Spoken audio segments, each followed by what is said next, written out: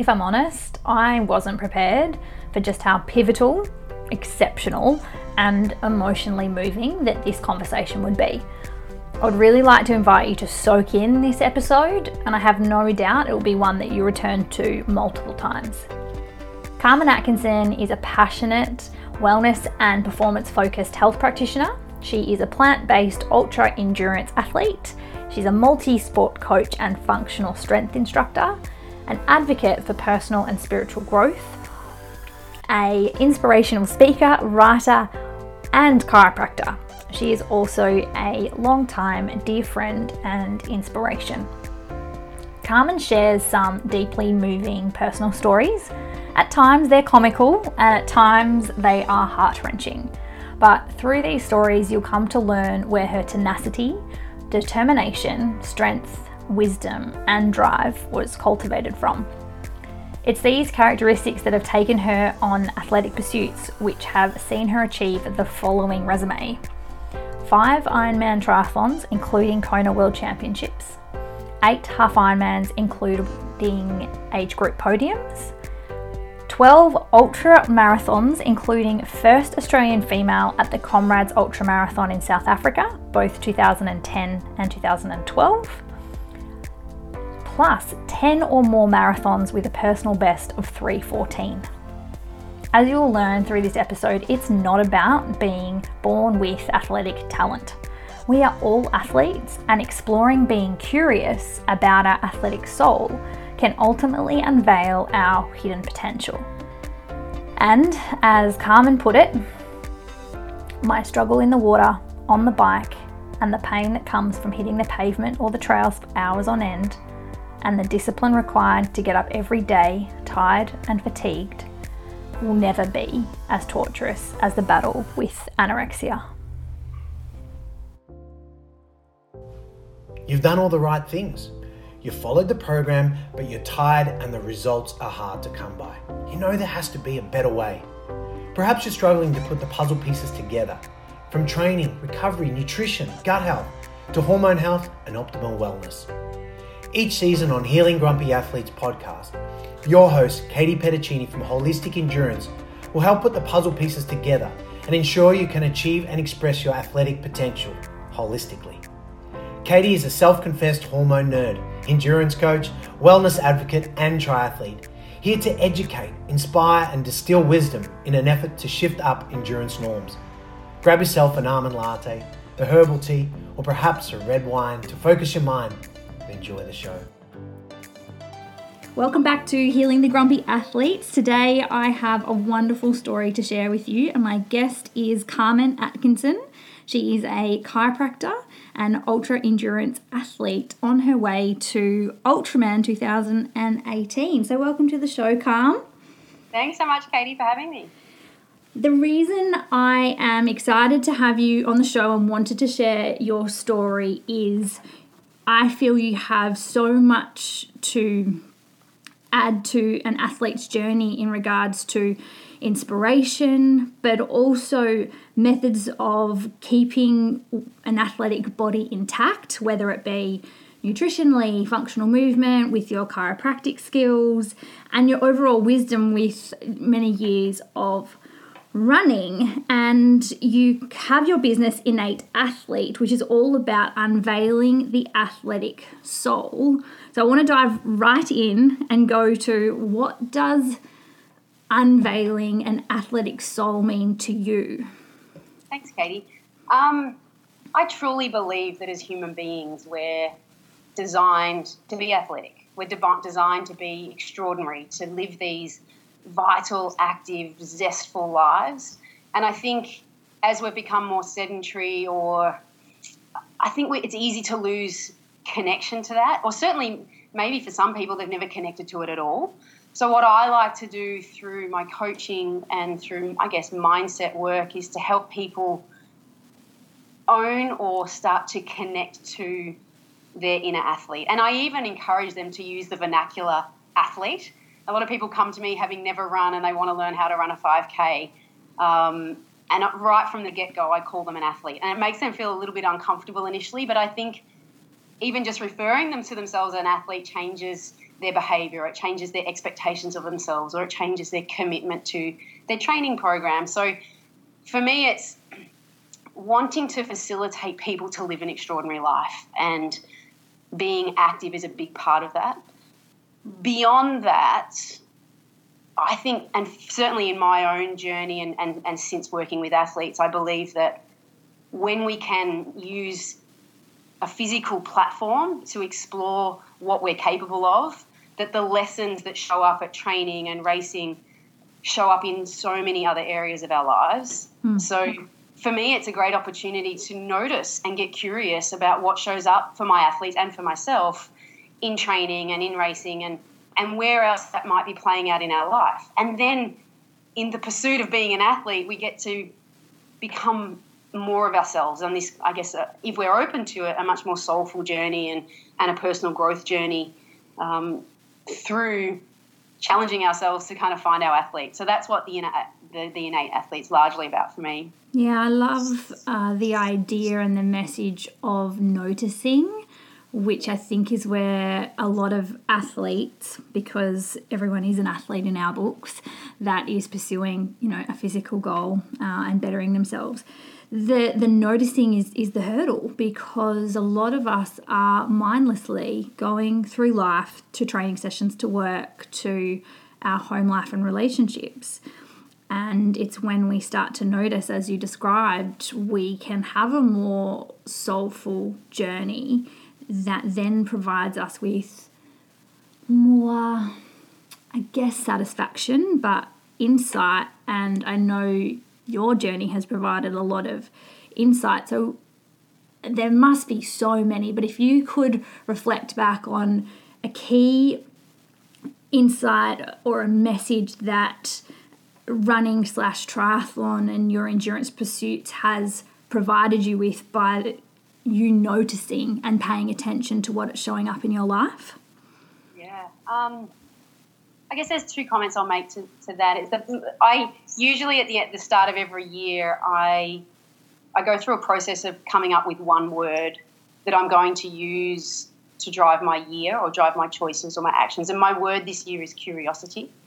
So I want to get curious about how far I can push my body. I want to get curious about what shows up. Even when I take a handful of TRX classes a week, and with my athletes, and I'll just, if they're feeling challenged, I'll just ask them, well, what would it look like, or what could it look like to run an extra 500 metres, or what could you notice, or get curious about what it feels like to do an extra rep or of a hill climb, or whatever it might be. So the word for me this year, for myself and my athletes, is that curiosity, which I think speaks to that noticing, and it most certainly brings in more mindfulness about what we do. But we also get to maybe push the envelope to what we think is possible, and we start to get curious about what lies on the other side of what we think we're capable of. And for me, I guess that's my biggest message coming to your question is my very first ultra marathon in 2007 was the Oxfam 100-kilometre trail walker, and I was in a mixed team. This is a long story. I'll try and keep it short. But I struggled early in the race with uncharacteristically tight hamstrings. I'm just not someone that had previously experienced that. But because I was a part of a team, you carry on. And we kind of coached each other through the ensuing 40, 50, 60 kilometres. And then I really started to struggle at the 70-kilometre mark of this race. And I ended up falling over flat on my face at about the 80-kilometre mark along the Warburton Trail, for those that are familiar with the western suburbs of Victoria. And I was just lying there, and I had completely convinced myself that I was done. I was in absolutely so much pain, and I'd never known pain like it. And my team had ran ahead. We weren't far from the next checkpoint, so I encouraged them to go ahead because I just needed to be on my own. Anyway, I'm lying face down in the dirt, and one of my crew, the support crew, came back and he put his hand on my shoulder, and I whinged and whined about how painful I'm not going to be able to finish this. And he just put his hand on my shoulder and said, "Is the pain you're feeling now more or less than the pain of not finishing this race that you've started? And we don't care how long it takes us to get to the finish line, but we're going to get to the finish line as a team." And then he just walked off. So I'm left there with that, lying in the dirt, going, and then it comes back to this point of curiosity. And it's like, well, what do I need to do right now? Like, what's available to me to move forward? And the next action is I just need to find a way to stand up.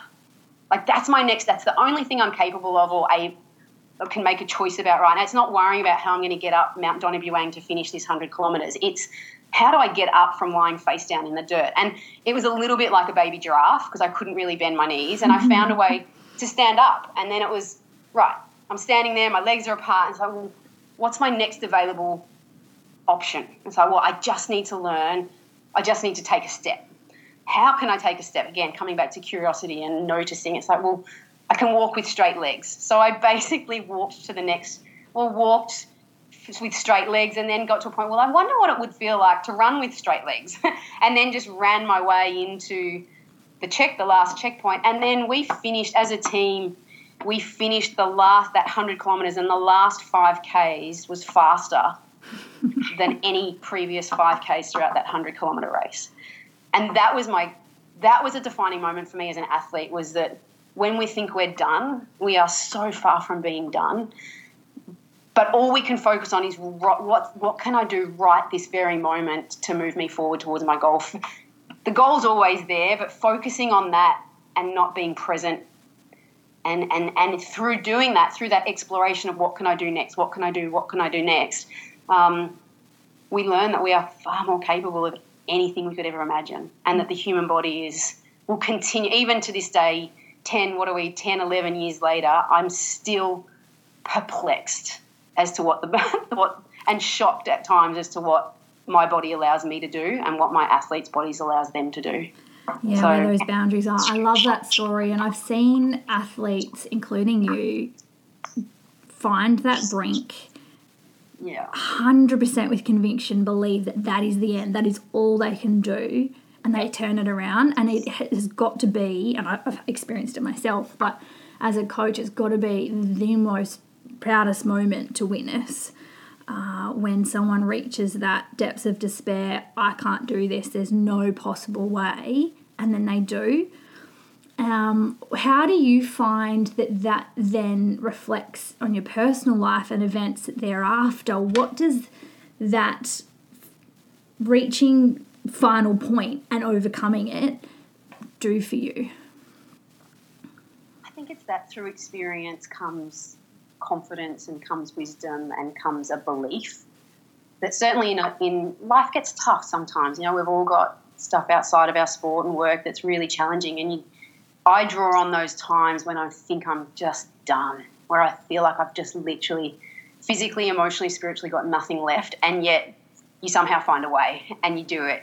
And they are the proudest moments of your life. And so when I am really struggling or my back's against the wall, you draw on that experience. Oh, well, if I can get through that, I can get through this. And for me, it's taking it a step further and going, well, what was it that allowed me to get through that previously? What skills, what characteristics, and how can I bring that characteristic into what I'm facing right now? It's finding the beauty in the darkness. Yeah. Yeah. And there's so much value to hardships, which is, I think, important for those that might have had a bad session today or they're having a rough time in life right now, to remember that just because it's dark right now doesn't mean it will be dark forever. And as you described, be in the moment, focus on what you can do right now just to stand up, metaphorically, and then take one step forward. I recall your Ironman Melbourne presenting you with yet more challenges. Is this the second Ironman Melbourne? Where you proceeded to vomit the entire race is the one that I'm recalling. That was my second Ironman in 2014. Yeah. Tell us about that experience. Pardon? Tell us about that experience and what skills you drew on at that time to help you get through that and push through what I saw as ridiculous circumstances. So, yes, it was my second Ironman, and I really early on in the bike leg was vomiting. Like, I just, no matter what I put in, was coming out. And I think it's really easy when bad things happening to make a story or attach it to mean something that it's not yet.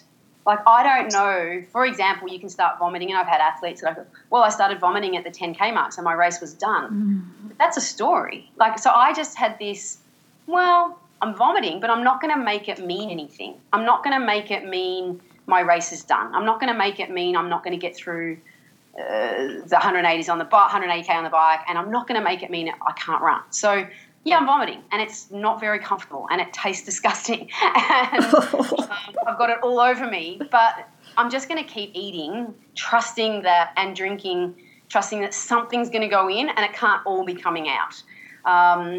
And that was, I almost tried to make a comedy of it. I felt someone at one point was too close behind me drafting, and, I was vomiting again, and he kind of made a horrible sound. I'm like, wow, that teach serve you for drafting. But I just kind of tried to see the humour in it, really. And we are story-making machines, and we've got to be mindful about what stories we're making experiences mean. That, it might not be that. So why don't we make it a story about something that's going to continue us to achieve our goals, if that makes sense. So I got off the bike having vomited pretty much the whole way.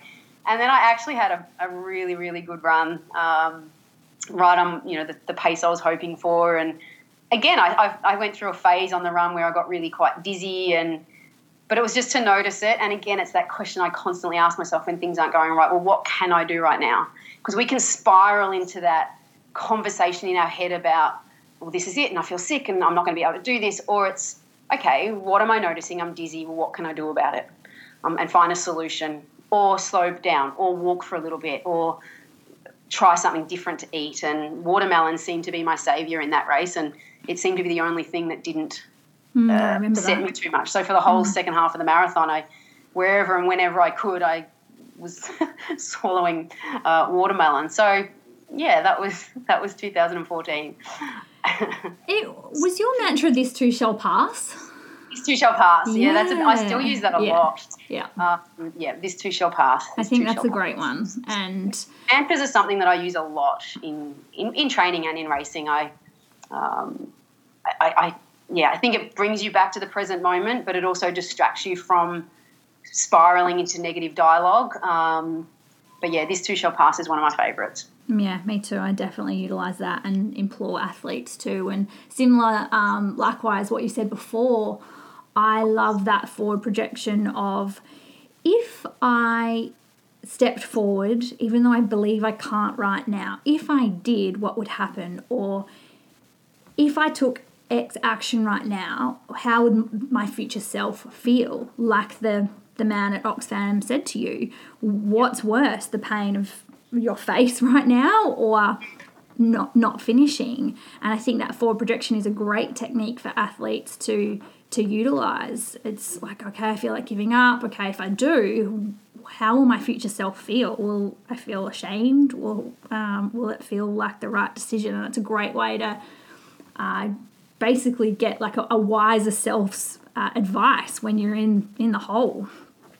I'm using that a little bit at the moment with training. So I'm 6 weeks out from Ultraman Australia, and look, most of my days now start between 3:30 and 4:30 in the morning, and I'm, training from 26 to 32 hours away. And like, it is just, it's full on.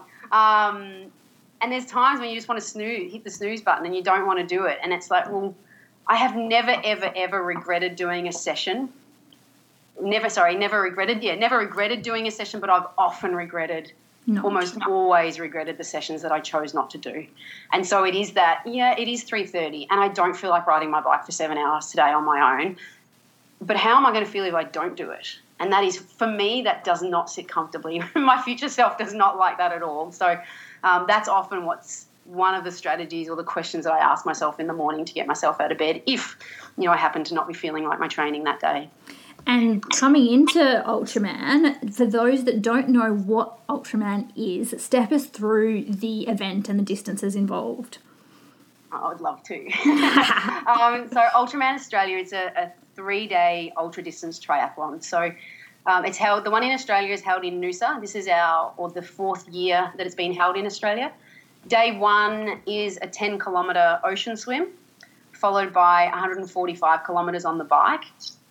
It's a very hilly course, the course up here at Noosa. So it's about 1,500 metres of elevation over the course of that 145 kilometres. So it's really tough riding on day one.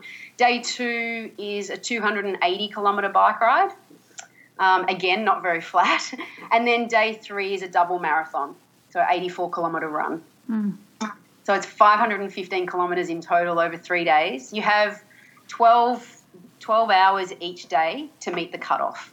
So if you don't finish a day's activities in the 12 hours, you can continue, but effectively you don't get the completion of an Ultraman official result. Yeah.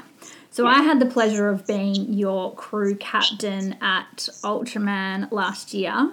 Mm-hmm. Shall we take listeners to what happened on those days? Oh, yes, we can. I'm even nervous about bringing this one up. I don't know about you. Far out. Yeah. So Ultraman last year, sort of leading into it, the reason I got into wanting to do Ultraman was, I'll go back a little bit further, was, as I said, I did my first ultra marathon in 2007, and then right through into 2012, 2013, ultra marathon running was my thing. Like I went over to South Africa and raced the Comrades 90 kilometre ultra marathon 3 times, and there's a bunch of trail runs that I've done. So long distance distance running was what I just had come to love. But through the mid 2000s, I suppose. But I always had in the back of my mind that I wanted to do an Ironman. I'll do an Ironman before I'm 40. I grew up in the 80s where you watched the Hawaii Ironman on the Wide World of Sports on Saturday mornings. And so I knew of it and always wanted to do it. And then in 2012, I watched the first Melbourne Ironman. And a week later, didn't even have a bike, signed up for my first Ironman in 2013. And then did my second one in 2014. And it was around 2014 that I read a book called Finding Ultra by Rich Roll. That book has single-handedly changed the direction of my life in many ways. And it was around the same time that I had met Craig Percival and his beautiful wife, Lyndall Percival, who owned the Aqua Shop in South Melbourne, where I bought my wetsuits for my first Ironman. And Craig himself had done Ultraman. So there was this confluence of influences around that time, 2014, where I just thought, Ultraman, this is it's the summation of my love of Ironman and ultramarathon running. So that was where the seed was planted. And then I wasn't quite ready, and Craig used to try to influence me to nominate myself for the event. And it wasn't until I moved to the Sunshine Coast where I felt that this was my time. So in the end of 2016, when I got invited to do Ultraman, I started training. I don't believe I've ever trained so hard and so committed and so consistently as I did. That is a huge call coming from you. For those of you who don't know Carmen, she has been incredibly dedicated and driven and focused her entire life when it comes to athletic ability and endurance running, and we will go back to that story. So when she says she's never been this committed, just take it to another level. And I think I feel one of the roles of a coach is, and I've got the amazing coach Kate Bevilacqua, who is a previous world champion of Ultraman. She's based in WA, and I think one of the roles as a coach is to see in us ability that we have yet recognised in ourselves, and it's their job to meet us where we're at, but take us on a journey far beyond what we think is possible. So I would get some of the programs from Kate, over a week, and I just would look at the program and think, is she serious? Like, I don't know how I'm going to do all that. And yet she, I was just focused on one session at a time, 1 week at a time, and I was doing distances and intensities and swimming further than I've ever swum and ridden further than I've ever, and my training runs were upward of 50 kilometres, and yet I was doing this without getting injured. And so I think Kate was getting the balance right and I was looking after my body right. And so I went into 2017 Ultraman very determined, and I'm competitive by nature. So whilst I never go in with the expectation of winning or podium, I certainly like to be curious about how far and how high can I place. You know, it is with that sense of curiosity. Well, how far and how hard can I push myself? So I went in feeling the best I've ever felt, really, in my life, and I got into the water. Swimming for me is not something that comes easily. There's a whole story we could talk about my relationship with swimming. But that's on my list, don't you worry, I'm taking you there. With open water swimming. So for me, this last year with the open water swim was just survival. I really wasn't sure whether I could do it. Despite having done 8K ocean swims at training and 10K pool swims, I really struggled with the belief that I could get through it. And yet, on the day, I felt it's one of, and it is absolutely one of the highlights of my life. And I've got a beautiful video recording of you, like you taped it on your phone, and your voice of me coming out of the water, because you know the journey I've had with swimming. And then Judy, one of my best friends, is on the shoreline ready to catch me, and we just embraced. And so I ended up doing the swim in 3 hours and 29 minutes, and my absolute goal was if I could swim this in under 3:30, like that is amazing. So 3:29, and there was some mild hysteria on the shoreline at Noosa when I finished that section of the swim. And then I jumped on the bike, and I was riding well, I felt, and in hindsight was riding too aggressively. Because I'm not a great swimmer with Ironman and in previous years trying to chase getting to Kona, I know I'm going to come out of the water well deep in the field. And when you're trying to qualify for Kona, there's a lot of ground to make up to finish in those top, 3 spots to get a spot to Kona. And so I'm used to the mentality of chasing on the bike and on the run, particularly the run. And I think in hindsight, and look, it's wonderful to look back, and there's so many lessons I've learned from last year, but I didn't disrespect the event, but I disrespected, I think, the anonymity of it, and the fact that the mindset of an Ironman athlete is different to the mindset of an Ultraman athlete. It's a different beast altogether, and I think I went in with this mentality of trying to chase and trying to make up spots when I just didn't need to. I just needed to ride smart and conservative and manage my nutrition and be present when I'm riding and stop worrying about other athletes and whatever else is happening and just focus on the thing that I needed to do. It's a great hard lesson to learn. It was a very hard lesson.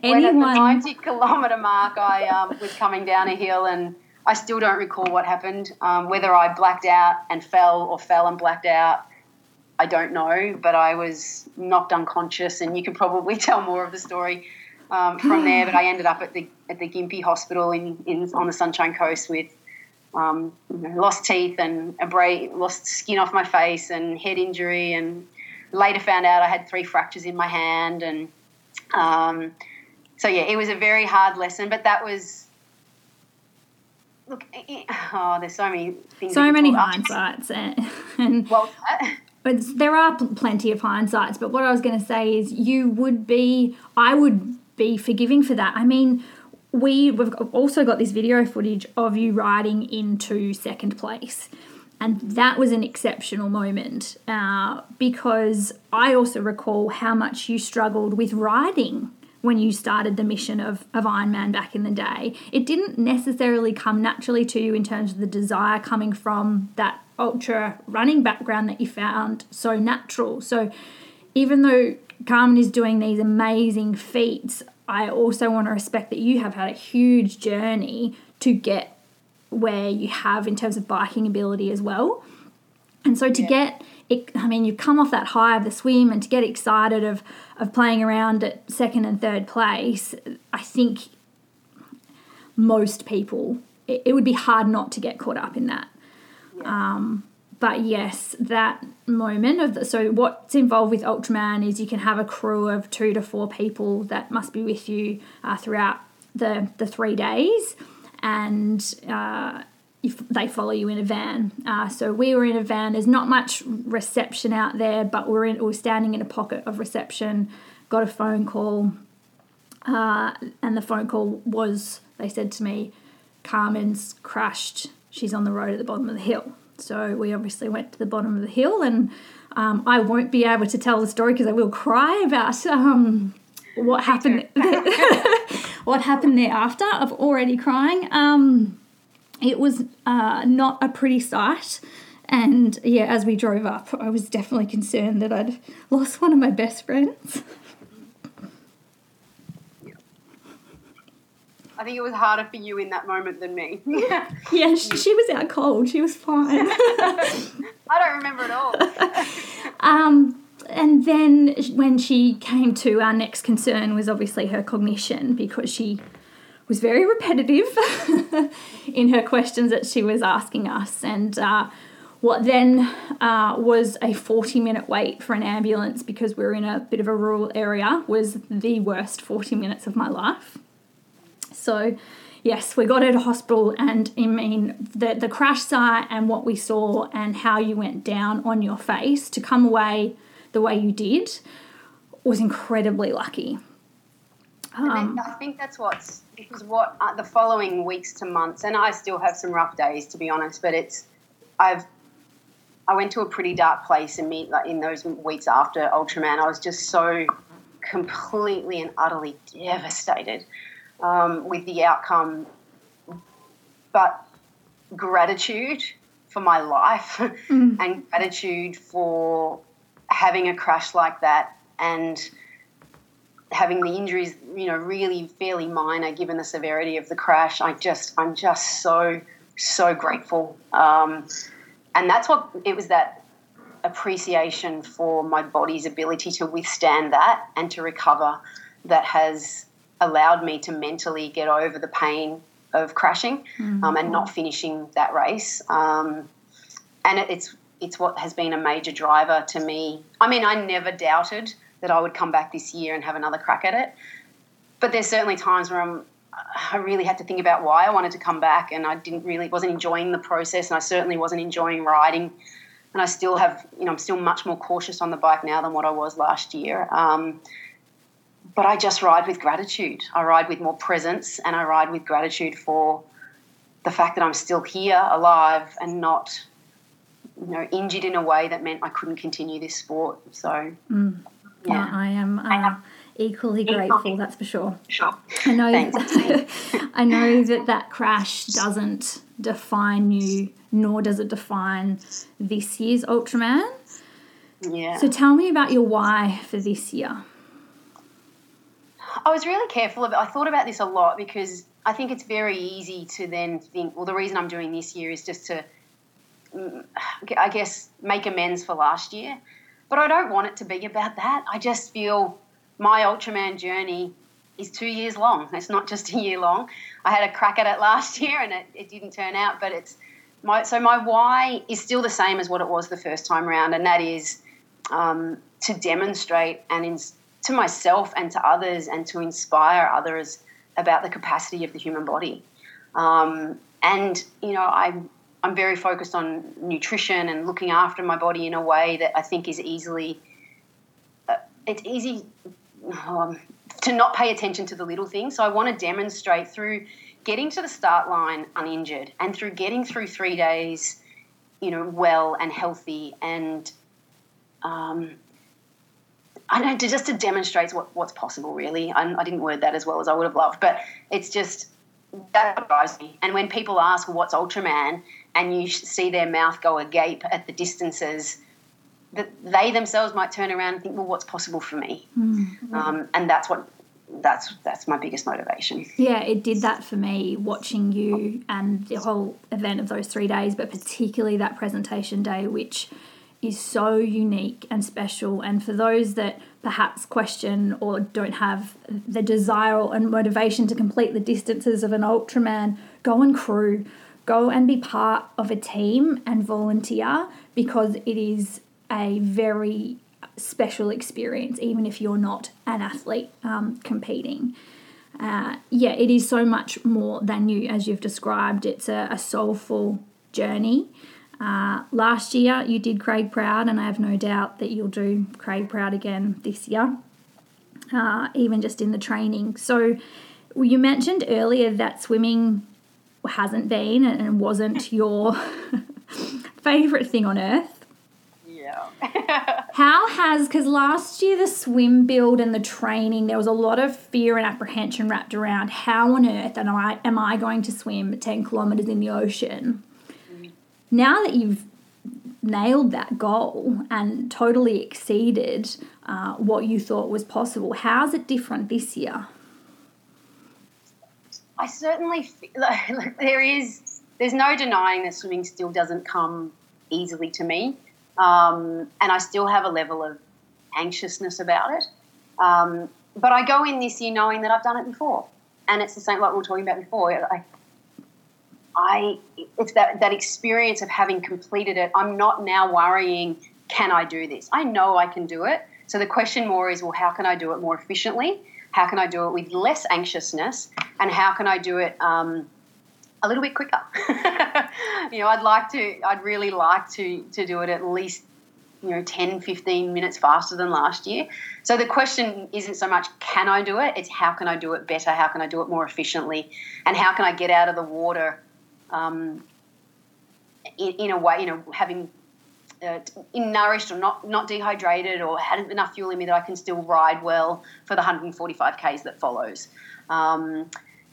So that this year's different in that I'm doing a lot more squad swimming. So last year I did predominantly all my swimming on my own. Lots of 6, 7, 8K swim sets in the pool, and I was swimming in the ocean at least once a week, I guess anything from 2 to 6 kilometres. Whereas this year I really wanted to work on technique and efficiency and confidence in the water. Even if I had it sounds absurd, but I'd have a 7K swim set and the whole time I was fighting anxiety. Would I get through it? And would I get through the next 100 metre? Or I'd read the set and it might have, 10 150s, for example, or whatever it might be. And I look at the set and think, I don't know that I can do that. Whereas this year I just wanted to save that level, that energy. I didn't want to be worried about getting through every session. So I decided to join a swim squad, and I've never worked so hard in the pool. The intensity of the swimming, but it's all the coaches also brought it back to being much more mindful and simplifying my stroke, not trying to think about too much, just thinking about my body position and my breathing fundamentally. And when I can control those two, everything else follows. So there is still anxiety there with swimming, but I feel like I'm not using as much mental energy. Yeah, you're not grappling with it. And no, I'm not. Again, a really important message and inspiration for athletes that no matter what the discomfort, whether it be pain, fear, anxiety, apprehension, we're not trying to get rid of it or shove it away or bury it. It's notice it, accept it, embrace it, and carry on with it, which it sounds like that's exactly what you're doing. Yeah. So I'm excited. I'm excited about what the 10K swim will bring this year. Oh my God, I can't believe those words just came out of your mouth. I know. What? Yeah. I'm looking. There's an element of, again, I acknowledge that there's still anxiety there, but juxtaposed that is this kind of eagerness to see what I'm capable of this year and not just survive it. But can I swim closer to 3:10 this year as opposed to 3:30? So let's see. Time will tell in about Stay 7 tuned. weeks' time. Yeah. By the time this episode comes out, it'll probably be about 4 weeks out. So make sure we'll give everyone Carmen's social media details to track her journey and stay in touch. I know I will be glued to my phone for 3 days. I'm shattered. I'm not going to be there this year. But I'll be sending strength from afar.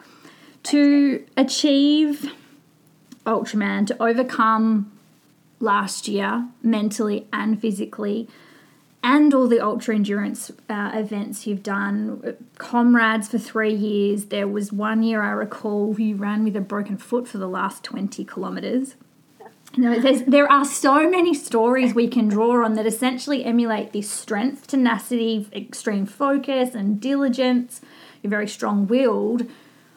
Where does that all come from? Well, this probably leads to a story of how do I go into this? my background, I guess I'm always been a bit of a perfectionist. It's an oxymoron, isn't it? I'm very driven, internally driven to be the best that I can be. And that can work very, very well for us and allow for great success, but it can also be a huge sabotage to health and happiness. So throughout, and this started very, very early for me, but throughout my even adolescence into my teenage years, I battled with eating disorders, anorexia, bulimia, and I think in that quest to be more, to show my worth, to be prettier, fitter, stronger, thinner, and I got into I was very, very sick, particularly around 18 years to 21 years of age. There's so much to this story, but I think it was... You can go into it. I mean, those were pivotal years. You were studying chiropractic at that time, right? Well, I had, in 1995, excuse me my age, but in 1995 I was 18 and I flew over to Alabama for nearly 12 months to work at a camp with kids with disabilities. So I put my studies on hold. I was studying human movement or sports science at the time and had really, up until this point, had really been battling with bulimia more at this point. I had a history of vomiting and taking laxatives and all sorts of really unhealthy behaviour and very dysmorphia. Really didn't like the skin that I was in. Didn't feel worth much. Didn't feel pretty and athletic or anything. I just really struggled with self-acceptance. And I had this opportunity to go to Alabama in 95. And for me it was not to escape, but I felt like it was a line in the sand to say, from this point on, and I remember the plane flight. In fact, I was 18, but I remember the plane flight, several plane flights to get to Alabama. And I remember I journal a lot, so I write down a lot, but I was writing that my life as I know it can't be the same. Like I cannot continue this journey of self-destruction. And I was to get off that plane in Alabama in the Southern America. No one knows me.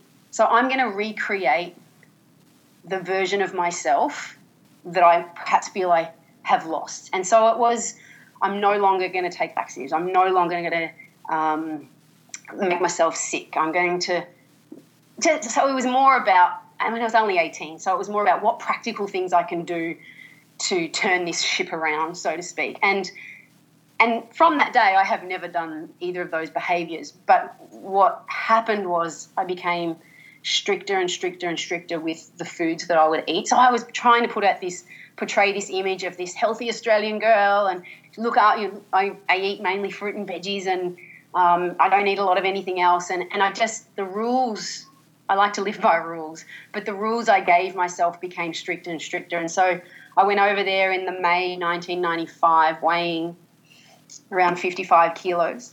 And in the November of that same year, I weighed about 36 kilos. Oh, God. So I had lost 20 kilos in a matter of 6 months. So I was very, very, very unwell. I ended up, I guess the pivotal moment over there was in the southern band of America. They have hurricanes and we don't have hurricanes over here, so it was quite a foreign experience to me. And everyone just kind of takes cover. And I remember sitting in this broom cupboard, and I've written about this over the time. I've had an opportunity to write this in blogs and guest pieces. But I remember sitting in this broom cupboard with sores down my spine because I'm just so thin and so skinny.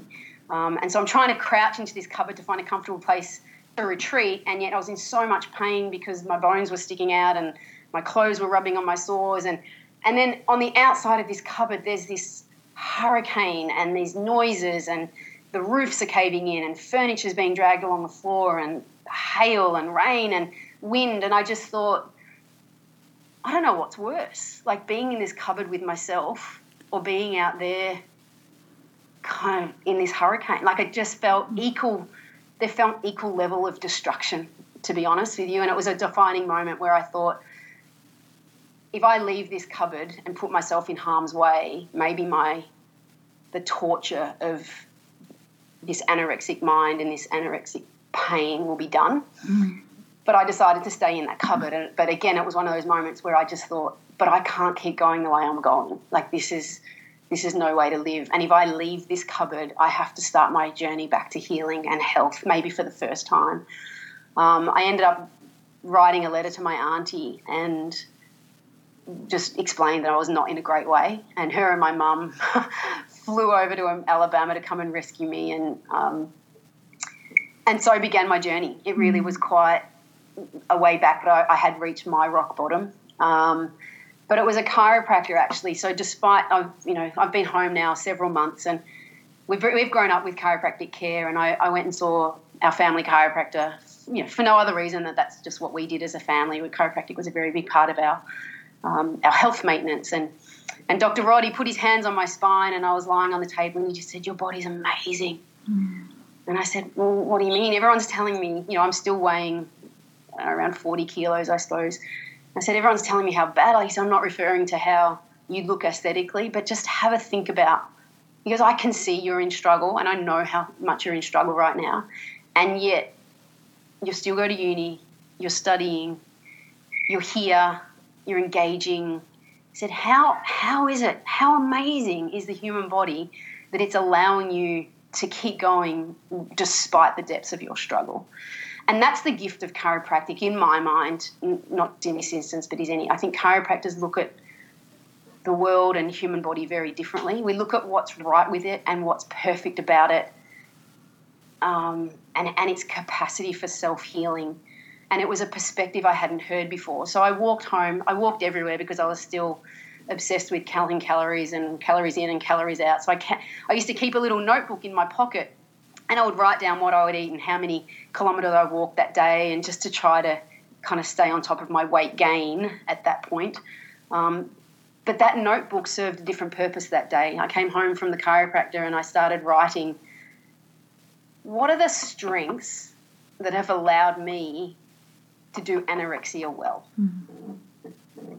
And they are the same strengths that allow me to run ultramarathons well and get up from crashing my bike last year and do this again. It is tenacity. It takes enormous tenacity and willpower and sacrifice to deny myself food for the pursuit of something. Now, that's a very distorted and negative expression of my strengths.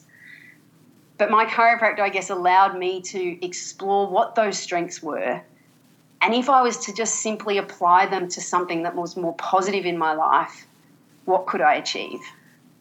So when you ask, well, what is it that, how did I come about the tenacity? I think that they are skills or traits that I have that I use in a very negative way, but refined, if you want to, just in terms of kind of shifting the perspective on my anorexic journey, to now that level of self-sacrifice and determination and planning and will and discomfort are the same skills that I had when I was really, really unwell. But now I use it in a way that serves my life positively. And, I don't know. Sorry if that was a long story. No, but that's it was perfect. It's an incredibly powerful message, and no doubt many people will relate. And for those that perhaps haven't struggled with an eating disorder, it's a similar concept. If you look at any struggle in your life and you might see a black cloud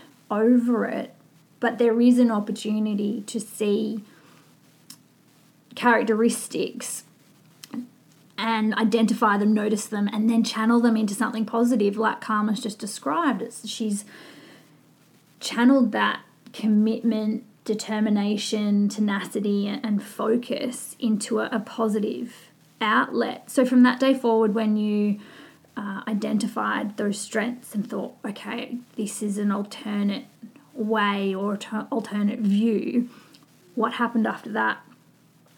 I applied for chiropractic college, and that was really around the time when I started doing triathlons and running in the late 90s there for a while. So it's when I started to become a lot more active and run with the purpose of not burning calories, but run for performance. So it was a long road back. It was definitely not linear either. It was very undulated for the good part of a decade, I would say, right throughout my 20s. Was tough, and putting weight on and learning to love myself. And I did a lot of therapy and got a lot of support. And but slowly but surely, I wanted to be of service to the world. And for me, that was through being an inspired chiropractor and leading by example and an athlete. And I can't be either of those things well if I'm not looking after myself. So the focus around food and my weight and my body shifted from, being thin or looking a certain way to performance. How can I perform at my best in the role of a healer? How can I perform at my best as an athlete to inspire others, to follow their own athletic goals? And so and again, it certainly wasn't easier, and it didn't happen overnight, but that was where that gradual shift of focus became less about how I looked and more about how I perform and how I can be of service to the world. Mm-hmm.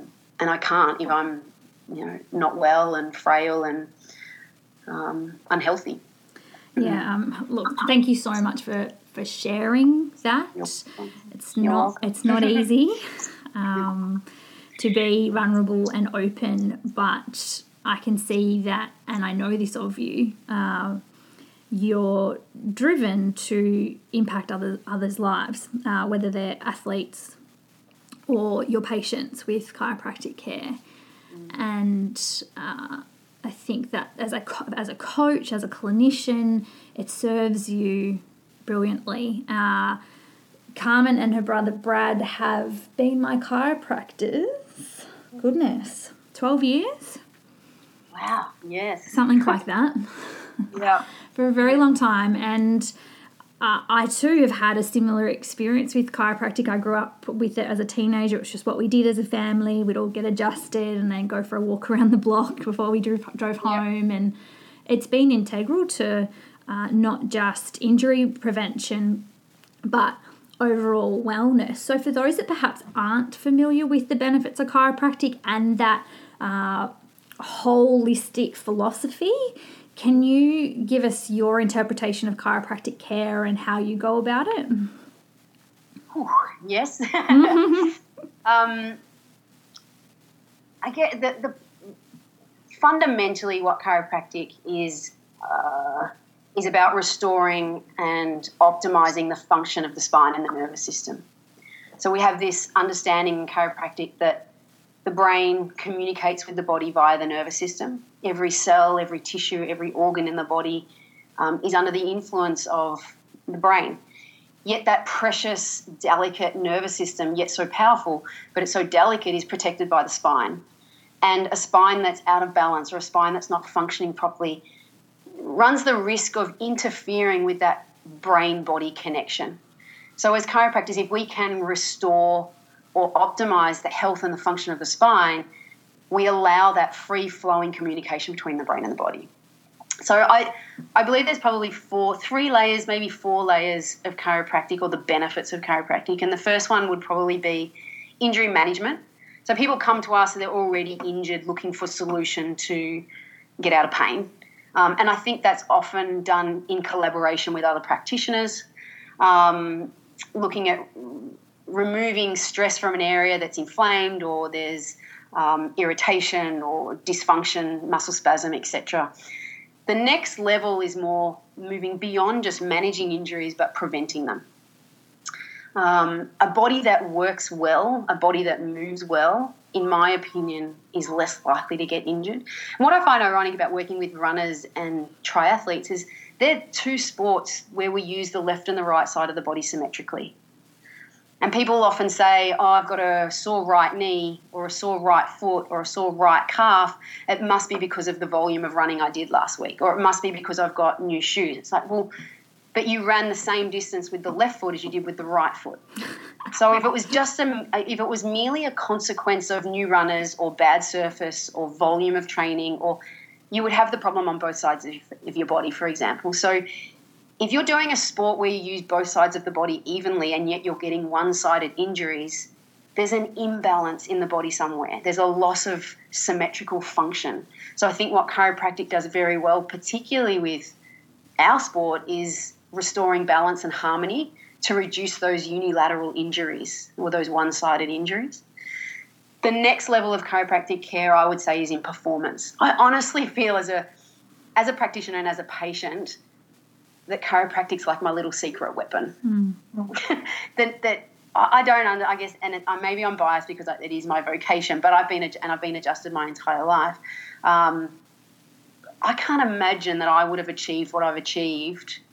And I've had some injuries, but minimal really for what I put my body through, and particularly the history that I've had. I've barely had an injury that stopped me doing my training and my racing.